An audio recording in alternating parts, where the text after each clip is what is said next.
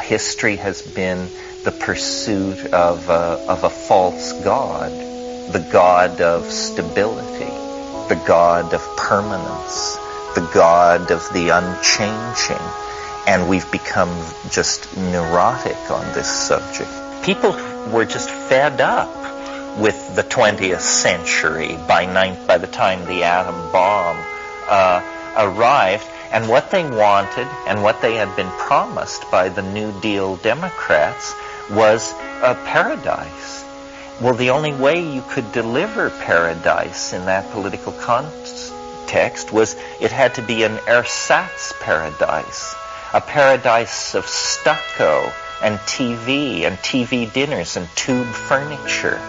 And that's what they got. They got an ersatz paradise, and then out of that come the discontent of their children, who see that howdy-doody and a water sprinkler on the front lawn doesn't feel like paradise, you know?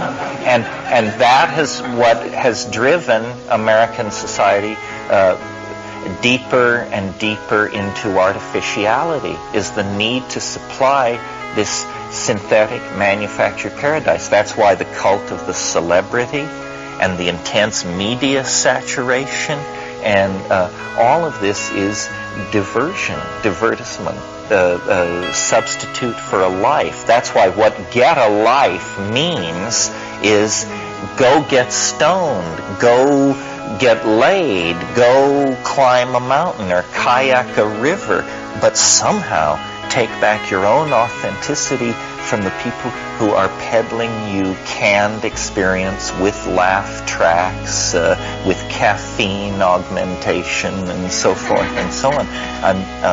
The real message of psychedelics, I think, is to reclaim experience and to trust yourself. Your perceptions are primary. Your feelings are correct. Everything must constellate out and make sense and parse with what you know. If you don't start from that assumption, then you are off-center to begin with. And the psychedelics will dissolve the cultural programming that has potentially made you a mark and restore your authenticity. And that's what it's all about. Whether the only transformation in life is the personal dying that awaits each of us, or whether there is a grand opening and opportunity just ahead at the end of history. That's all, folks. The bottom line of this, from a feeling and a heart place, is that what's being said here is reclaim experience. Do not dwell in the mistakes of the past. Do not lose yourself in the castles of the future.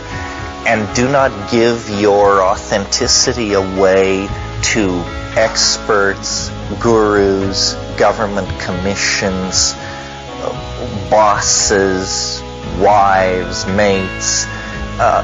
Take back your mind and your body and begin to engage with the fact that you are alive, you are going to die. Nobody knows what being alive is. Nobody knows what dying is. You're involved in a mysterious engagement where every living moment presents you with mystery, opportunity, and wonder. There is no mundane dimension, really. If you have the eyes to see it, it's all transcendental. And every object, a leaf, a bird, a pebble, everything leads back to the basic questions. Everything is the stone. I mean, the stone is present. It's a matter of you being present for the stone.